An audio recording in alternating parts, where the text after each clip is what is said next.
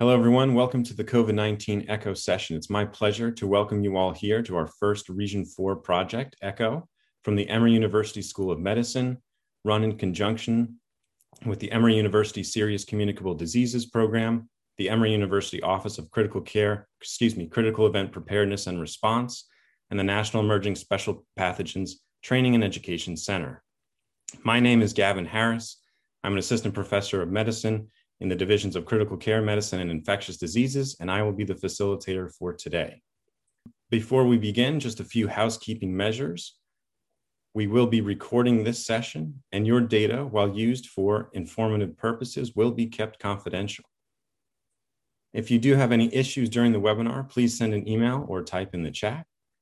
If you would like to ask a question during the session, please type it into the Q&A feature at the bottom.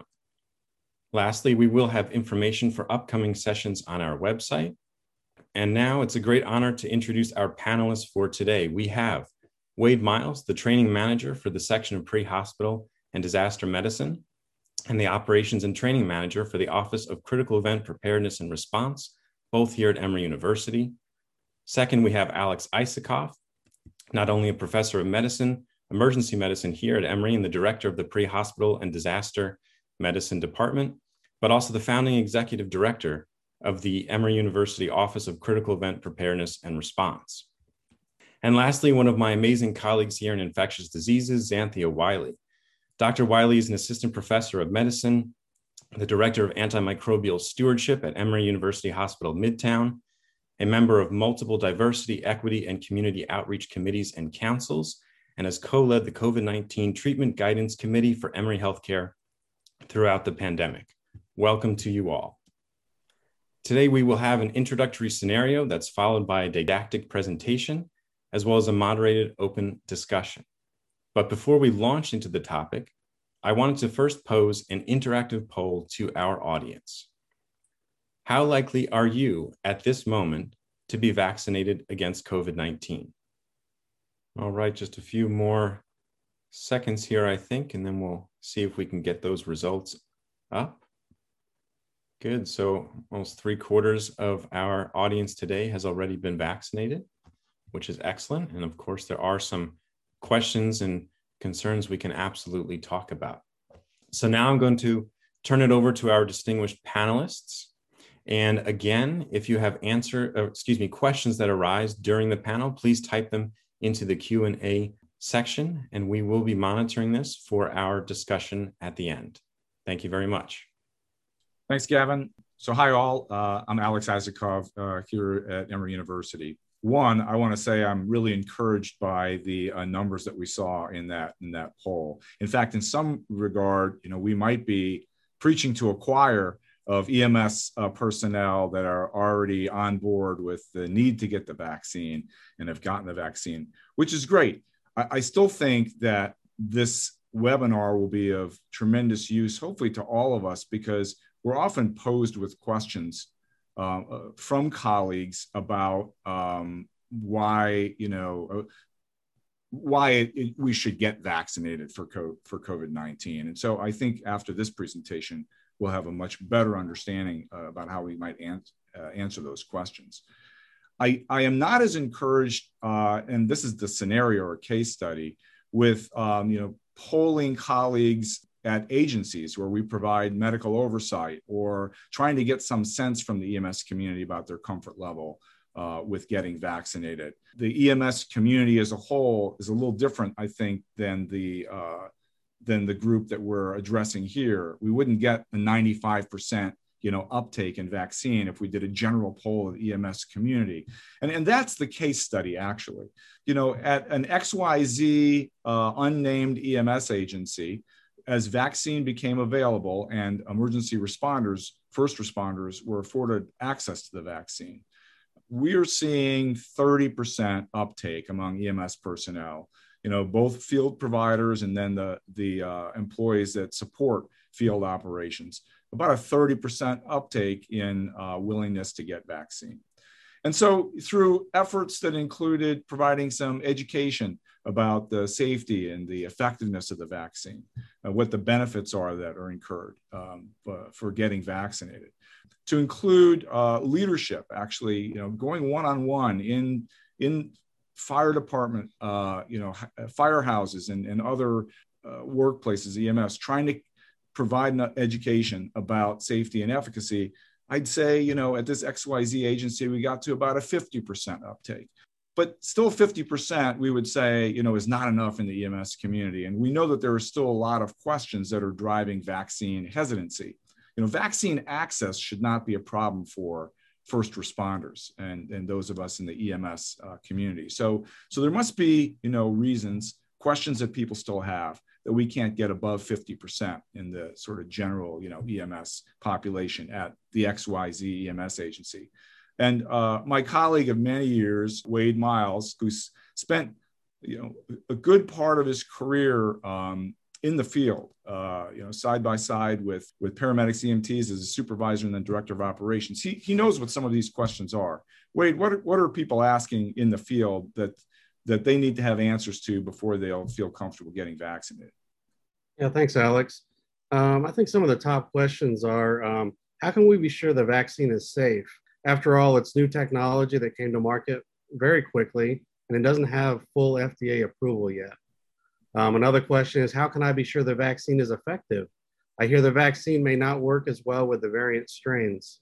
I'm young and healthy. I've survived the past year. Why do I need to get a vaccine? And I think the final question is, I'm worried about long-term side effects of the vaccine, and there's really no data indicating, whether there's going to be long-term side effects or not. Thanks, Wade. So I think those questions and other questions that this group might have, this is an opportunity for us to answer.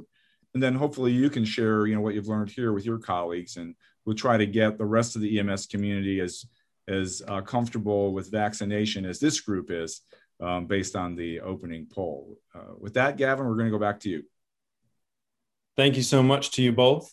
And from myself, I'm going to turn it over to Dr. Wiley, who will tackle all things vaccines for us. Dr. Wiley? Thank you very much for that lovely introduction. And I'm so happy to be here. So let me just share my slides. All right.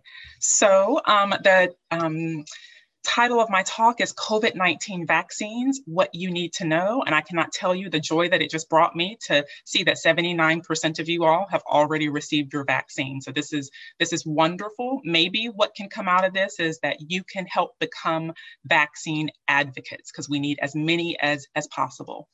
So I have no disclosures.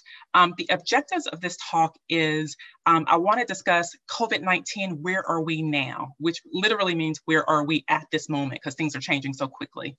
To describe COVID-19 disparities among racial and ethnic minorities, and to discuss some of the COVID-19 vaccine basics and answer some of these frequently asked questions. Many of them that you all have already posed, I anticipate being able to answer them for you.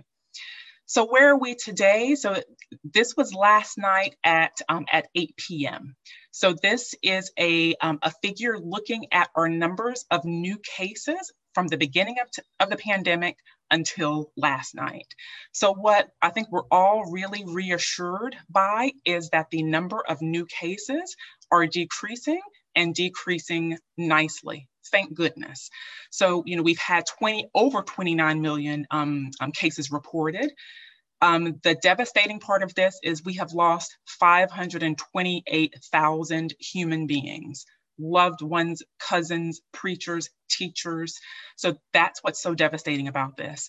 And, hospitalizations are down. However, we're not out of the woods just yet. And I love these maps from the New York Times looking at the risk of contracting COVID. This is based on cases and test positivity. So low is green, purple is extremely high. So this was actually as of this morning. What you all see, we do not see a lot of green here. There's still a lot of high cases and test positivity. I think most of us are here in the Southeast. There's a lot of red and a lot of purple here still, despite these decreasing cases. And if we compare this looking at September 2020, December 2020, and now, again, we are making, nice strides since December. However, we still have a ways to go. Okay. One of the ways to get there is via vaccination. So I always like to start off with a case, because this is what it's all about. It's about patients. So I'm based at Emory Midtown. Of course, this is not the actual patient. So let's say that EMS, you all are called for a 77-year-old woman with hypertension and asthma. She's been short of breath several days. Her O2 sats upon your arrival are 84% on room air. I can guarantee you that a lot of you have seen many Mrs. Jones over the past year. Not surprisingly, Mrs. Jones was ultimately diagnosed with COVID. What I can say is the very first patient that I took care of at Emory Midtown, this was Friday, March 13th. First patient I took care of was Black, the second Black, the third Black. So I saw very early on the disproportionate effect that this has had on the minority community. And we've all heard COVID is disproportionately affecting our Black, Indigenous, and Latinx and other peoples of color markedly. And if we look at this is from the CDC, looking at COVID-19 cases, hospitalizations, and deaths by race and ethnicity. So what we have here, our comparator is going to be white non-Hispanic persons. And let's look at American Indian, Asian, Blacks, and Hispanic. So we're going to look at cases, hospitalizations, and deaths.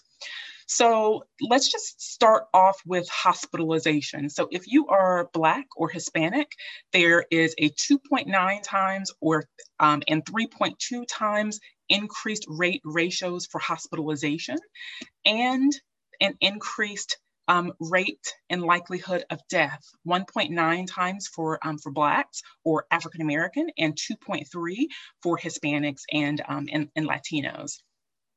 Why? We've heard a lot over the last year with respects to why. So we know that there's a lot of health inequity in racial and ethnic minority groups. And, we have to be honest with ourselves. A lot of this is longstanding systemic health and social inequities and systemic racism. We have to do better. What are some of the increased risks of contracting COVID in minority communities? Decreased access to testing. If you don't have a primary care physician, if you have difficulty with transportation to get tested, that's a problem. Living in high density settings, if you live in a multi-generational home where there's, great grandmother or grandmother all the way down to toddlers, if there's someone who has to leave and go to school and go to work, that's going to increase the likelihood of everyone in that household contracting COVID. Exposure to pollution, pre-existing health conditions, and being an essential worker. If you have to leave your home, if you don't have the luxury of staying at home like a lot of us do and working remotely, you're at increased likelihood of contracting COVID. And this is on top of what we already know, that there is racial bias in healthcare, as with many other sectors in the workforce. So this is why it's so important to talk about COVID and talk about the basics of these vaccines, so that I want everyone to be vaccinated, but we really have to target our efforts to the minority communities, and some of this is just addressing some of the basics. So when we talk about COVID vaccines, the key antibody response that we want to get is from the S protein, okay? So each of the currently available vaccines are Pfizer, Moderna, and Johnson & Johnson. We're trying to target this spike protein. So a lot of people always ask, tell us about the messenger RNA, how does this work? Is this safe? So this is a nice schematic from the NIH looking at mRNA with respect to spike protein of a coronavirus. So I like to think about messenger RNA as a blueprint, okay, for the creation of this spike protein. So this is not a live virus at all. You're trying to develop that spike protein so that your body can develop antibodies to it. So this messenger RNA, and it's usually wrapped in a little bit of a lipid surrounding, is injected into your body. The messenger RNA is then subsequently kind of translated into the spike protein, and your body develops the antibodies, okay? And so that if or when you are exposed to COVID, you already have antibodies within your system. So we have 2 currently available mRNA vaccines. I think a lot of people have heard about Pfizer and Moderna. And these are vaccines that you have to give 2 doses of. With Pfizer, it's separated by 21 days, Moderna, 28 days. So these are our messenger RNA vaccines. So a lot of people ask, oh, is this going to be incorporated into my DNA? The answer to that is absolutely not. With respects to tracking systems, of course, I'm sure that this audience knows that absolutely not, that does not happen.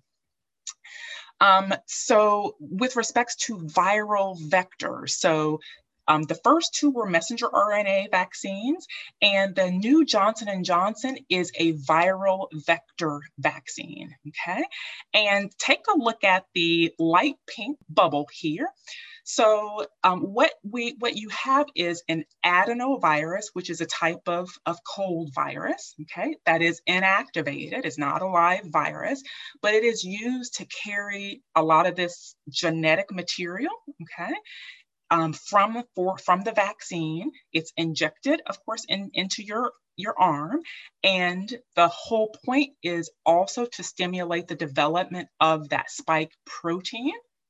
There's no live virus again, so that you will have those antibodies available. So that's the difference between the 2. And the 1 viral vector vaccine that we currently have available in the United States is the Johnson & Johnson.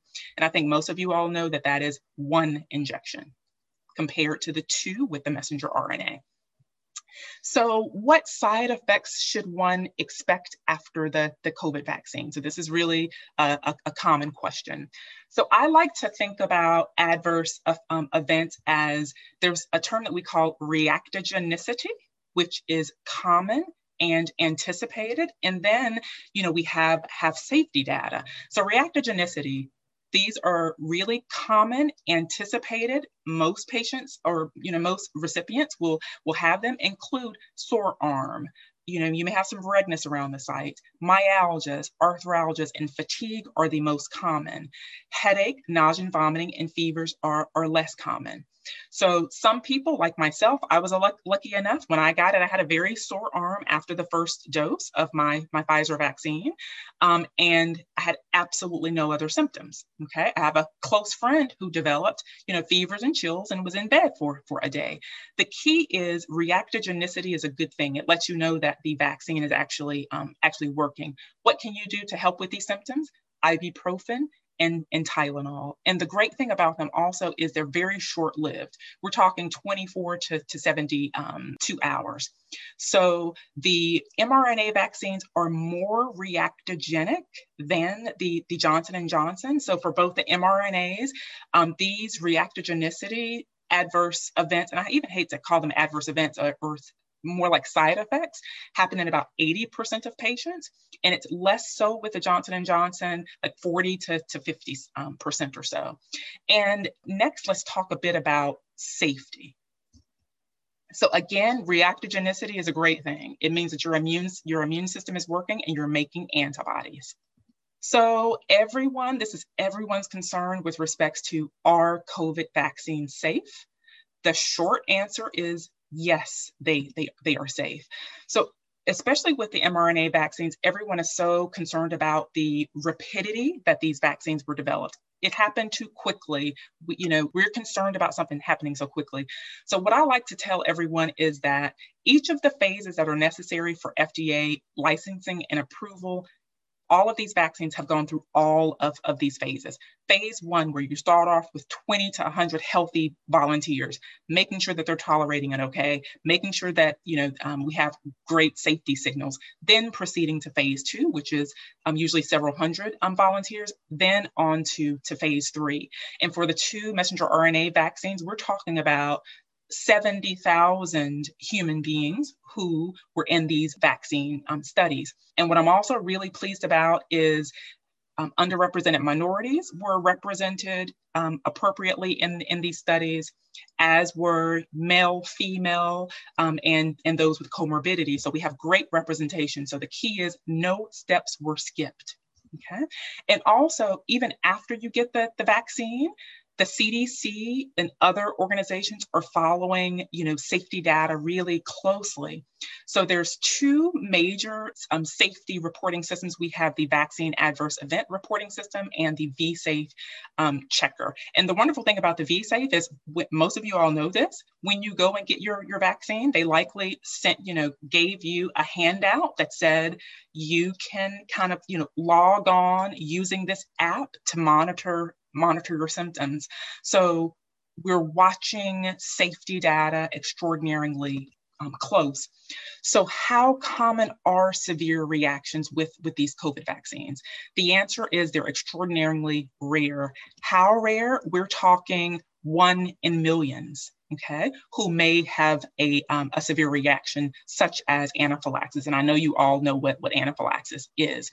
And shortly, I'll show you that you will be monitored 15 to 30 minutes after you receive your vaccine, just to ensure that you're not going to have a severe reaction. And if you do, you're there and someone can provide medical attention.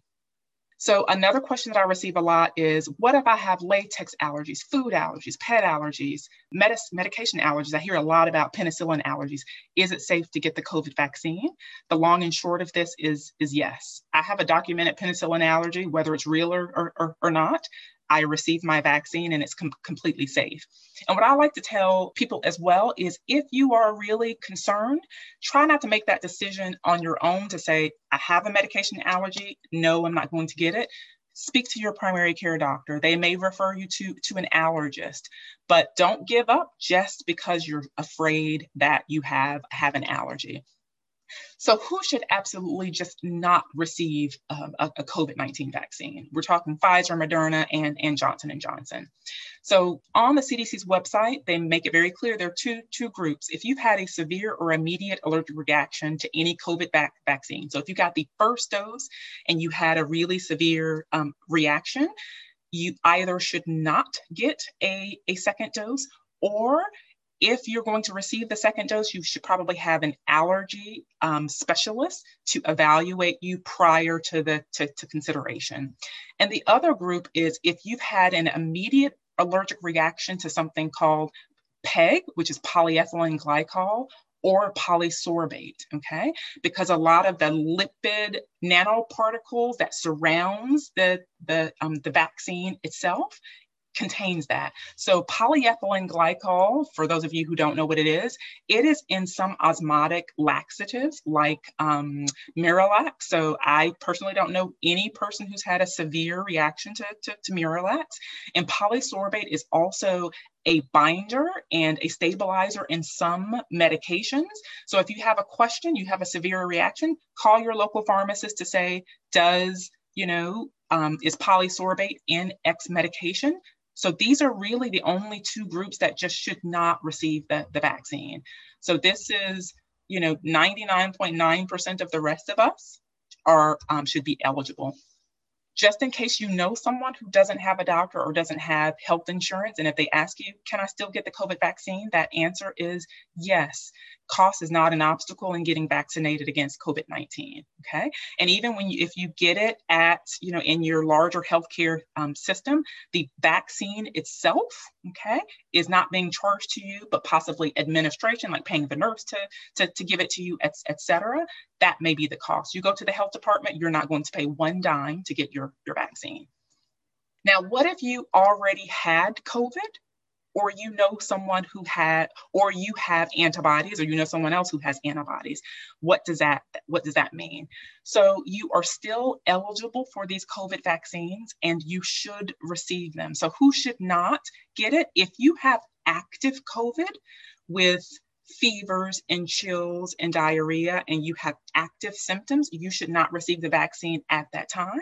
However, as soon as you are asymptomatic and you're not having to isolate yourself anymore, then you can go and get your vaccine.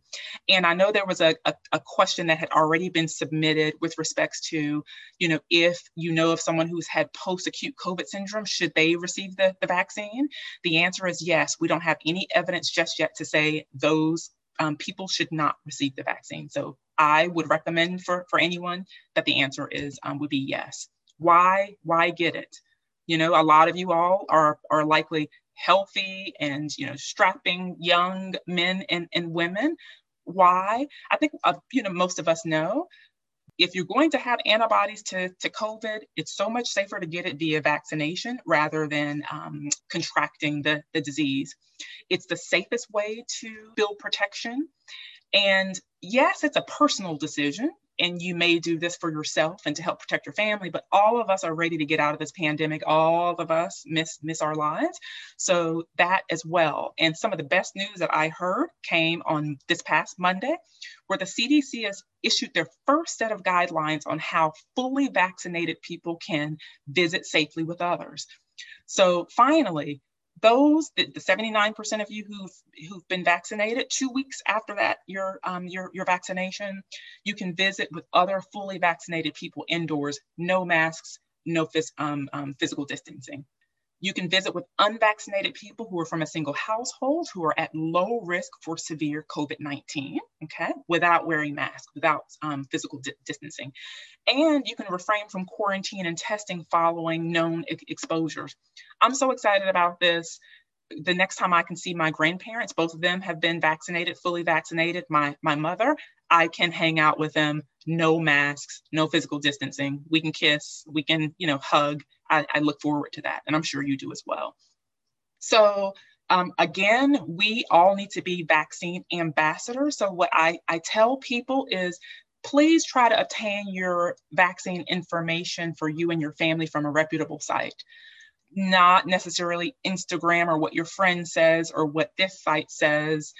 Just go to the site that has the best information. And what I love about the CDC's website, they have really lovely patient-friendly information on vaccines, okay?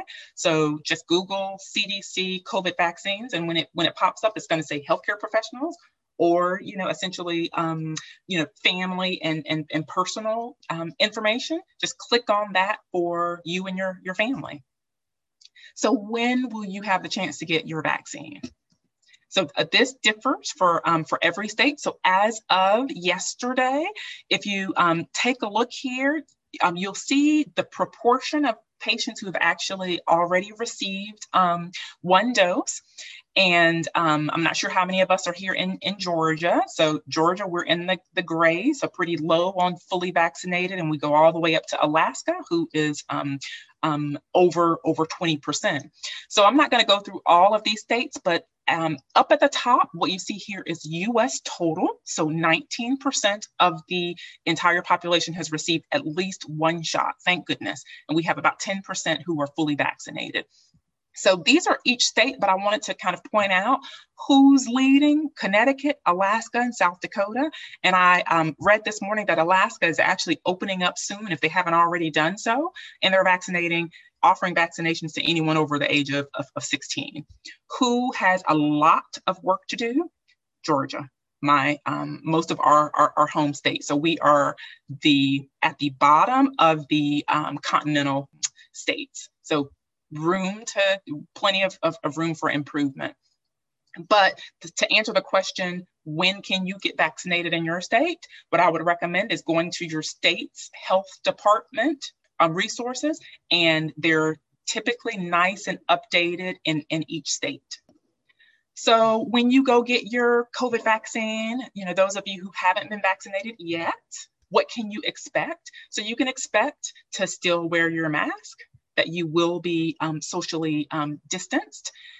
And you're going to receive a little card after you get vaccinated that will say what was the date that you received it, exactly what did you get, which type of vaccine, what lot it was. So hold on to that. A lot of people are asking, will this be used, moving forward for airports, travel, etc.? I don't think we know that yet. And then you're going to be observed. So again, if you're going to have a severe reaction, especially those IgE-mediated anaphylactic reactions, if someone has had anaphylaxis to another medication in the past, they're going to be monitored for 30 minutes. So you're either likely going to be sitting in an area, socially distanced, nursing staff, EMS staff, someone who will be there to observe you. After that 30 minutes, you're good to go. Everyone else, 15 minutes, and you're good to go. And the reason for this is most of these reactions that, extraordinarily rare, but if they're going to happen within the first 30 minutes. So what about all of these variants? So yes, we know that there are variants, okay? There's a lot of talk out there about the UK and the South African and the Brazilian variants. We're seeing more of them in Florida, but what I really like to tell people is that, am I surprised that we have variants? No, I'm not. Should any of us be surprised? We should not, because this is what viruses do. Viruses mutate, and when you have a very high amount of virus in the community, this is why we're seeing these mutations. So the key to know is that thus far, studies suggest that antibodies generated through each of these vaccines, recognize these variants. And of course, we're closely monitoring it. So yes, there are variants out there. Should this change or delay you getting your vaccine? No. Another question that we get a lot of is, will you require a booster later? We don't know, possibly, but at least for now, let's just go ahead and get our initial vaccines. And why is it so important to me to kind of, talk about and discuss these variants? These demographics are important because there is hesitancy, I think, in many communities, but definitely in Black and other underrepresented communities in the US. So it's important for us, all of you, me, to be advocates for the vaccine for all of our patients. And if we look here this is from the CDC, I pulled this up this morning, of the 62 million people who've gotten one or more doses, we have race ethnicity data available for 53%. So let's take a look at Hispanic and Latinos. In the US population, they make up 18% of the US population, but however have only received 8.5% of the persons who've received vaccines. With Blacks, we make up 13% of the US population, and that, as you can see here, 7.2% of persons vaccinated. So this is why it's important for us to recognize these disparities and make sure that we're ensuring that there is access and education. So back to Mrs. Jones. Of course, this was not the actual patient, but Mrs. Jones is my grandmother, okay? And this is why it is personal to me. I'm sure it's personal to all of us. This is why vaccination is important to me. I look forward, this is my mother, my grandmother, and myself. I look forward to spending time with them, hanging out, being able to kiss my grandmother on the cheek. And it's not just about my family. We've had over 500 million human beings, okay? So this is from the New York Times this morning, thinking about the loss in America. We have lost, loved ones, preachers, teachers, children. This is why it's so important. So I will stop there, and thank you all very much for your attention. I hope you learned something, and I'm happy to answer other questions. Xanthia, thank you so much for that excellent presentation, especially for the personal notes there at the end. I think we can certainly all relate to that. And thank you to Alex and Wade for setting the stage as well. Excuse me. I think we're going to now open the forum for a moderated discussion, and we've already had some very interesting and important questions and concerns come through. So I think we'll get started. The first question I think I'm going to direct to you, Xanthia, and this is a question about reactogenicity. And it's a question about reactogenicity between both the Moderna and Pfizer vaccines. There have been reports in the press of differences with women experiencing more side effects, perhaps with the Moderna vaccine. And there's a question about whether, there is this difference in reactogenicity. And if there is, do we know anything about perhaps causative factors? No, that's an excellent question. So I have not heard anything about the sex differences in reactogenicity, at least not in the medical literature. So what we have to be careful about is comparing. Yes, both Pfizer and Moderna are two mRNA vaccines. However, the amount of individual components differs between the two. So yes, we know that in general, Moderna has been shown to have some increased reactogenicity. And again, I want people to recognize that reactogenicity, these are transient effects. So might someone who receives Moderna have, maybe more sore arm, more aching, et cetera? Possibly, but please let's try to focus on effectiveness. And this is something that I did not bring up, and I should have, is that the effectiveness with preventing hospitalization and death is equivalent. So there were no deaths in these vaccine trials in patients who received either the mRNA vaccines or the Johnson & Johnson. Because I'm hearing a lot, and I'm sure you all are as well, like, the Johnson & Johnson's not as good. It's second line. I would prefer to have the Moderna or Pfizer. I recommend getting the first thing that is available. If in December Johnson & Johnson was available for me, that would have been the first thing that I would have received because of decreased likelihood of hospitalizations and death. So great questions. Yes, there's a difference in the reactogenicity, but again, those are transient effects. Thank you. Great answer. And then the next question, actually, I would love to get both sides. So both from an EMS perspective, Wade, and then also from the physician perspectives as well, from Xanthia and Alex. This is a question about community fear or distrust of vaccines. Xanthia, you did touch on it in terms of concerns over whether the vaccine might or might not alter a person's DNA. And I think the answer was pretty clear on that. I wonder if you could just perhaps expand on that a little bit, perhaps to give us some more, hard and fast kind of ideas from that. And then Wade or Alex, I'd be curious to know what you might recommend to EMS providers in terms of discussing this with their communities, taking the knowledge that Xanthia has given us. Are there ways you might approach this in discussions, people you meet on the street, or events that might arise, EMS events that might arise in the community? So I'll start. So with respects to trust in the community, I think the key, especially for the Black community, is acknowledging the history. Like, it is okay to say, I know the reason for lack of trust is because of Tuskegee and Henrietta Lacks, et cetera. So we know that. However, what will we do with that information? Are we going to allow that history to prevent us from taking care of ourselves, et cetera? Of course, that answer is no. With respects to messenger RNA, so to get back to that, the key is everyone's kind of concerned about it incorporating itself into the DNA. That does not happen.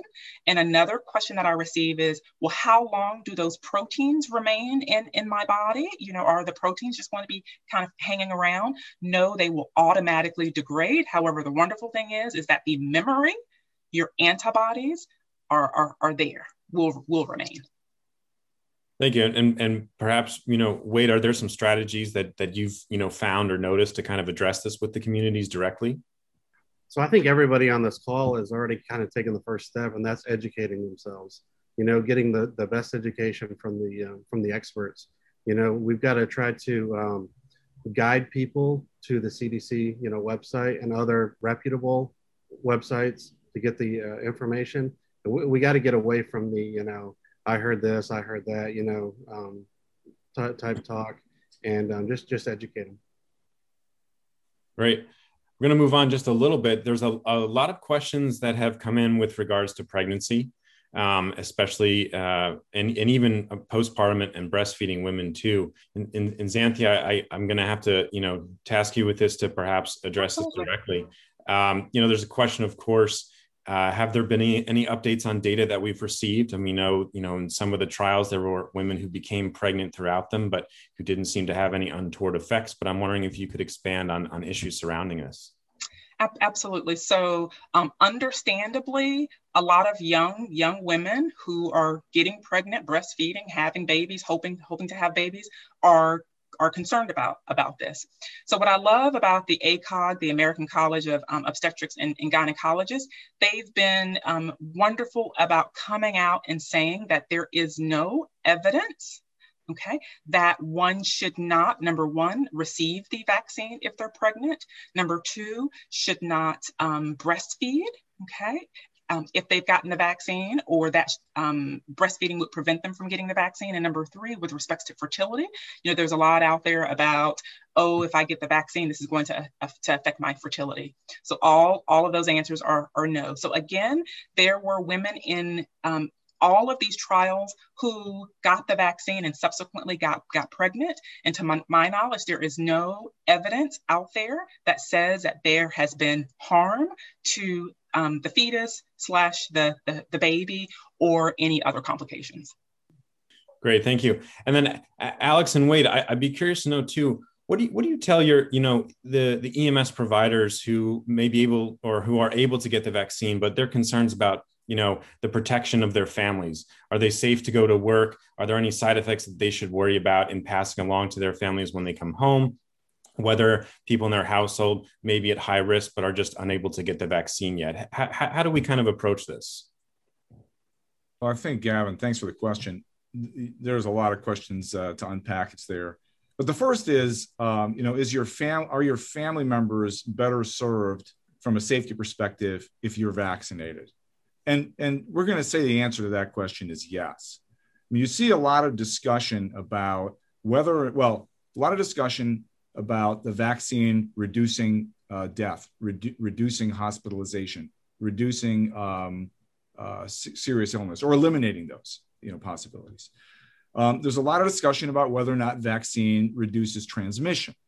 Right now, the answer to that is not definitive, but I would say based on the data that's available, we could comfortably say that you're less likely to transmit the virus if you've been vaccinated than if you have not been vaccinated. So getting the vaccine is protective for you. And though we can't say how much, it's protective for your family members too, because you are less likely to transmit the virus. If you were to contract it, you may not contract it at all because you've been vaccinated, but even if you were to contract it, you're probably shedding less virus. And so it's protective for the family. In terms of the reactogenicity, of course, it's you as the individual that got vaccinated that's going to, suffer the sore arm or the myalgia, the fatigue, and not your family members. And so I think that that's the beginning of the answer to your question. There are a lot of other questions that can come from that. Well, do I still need to be careful around family members who are at high risk and who haven't been vaccinated? Yes, you still need to be careful around, high risk family members who have not yet had the opportunity to get vaccinated. But you are providing better protection than if you weren't vaccinated at all. Great. Thank you.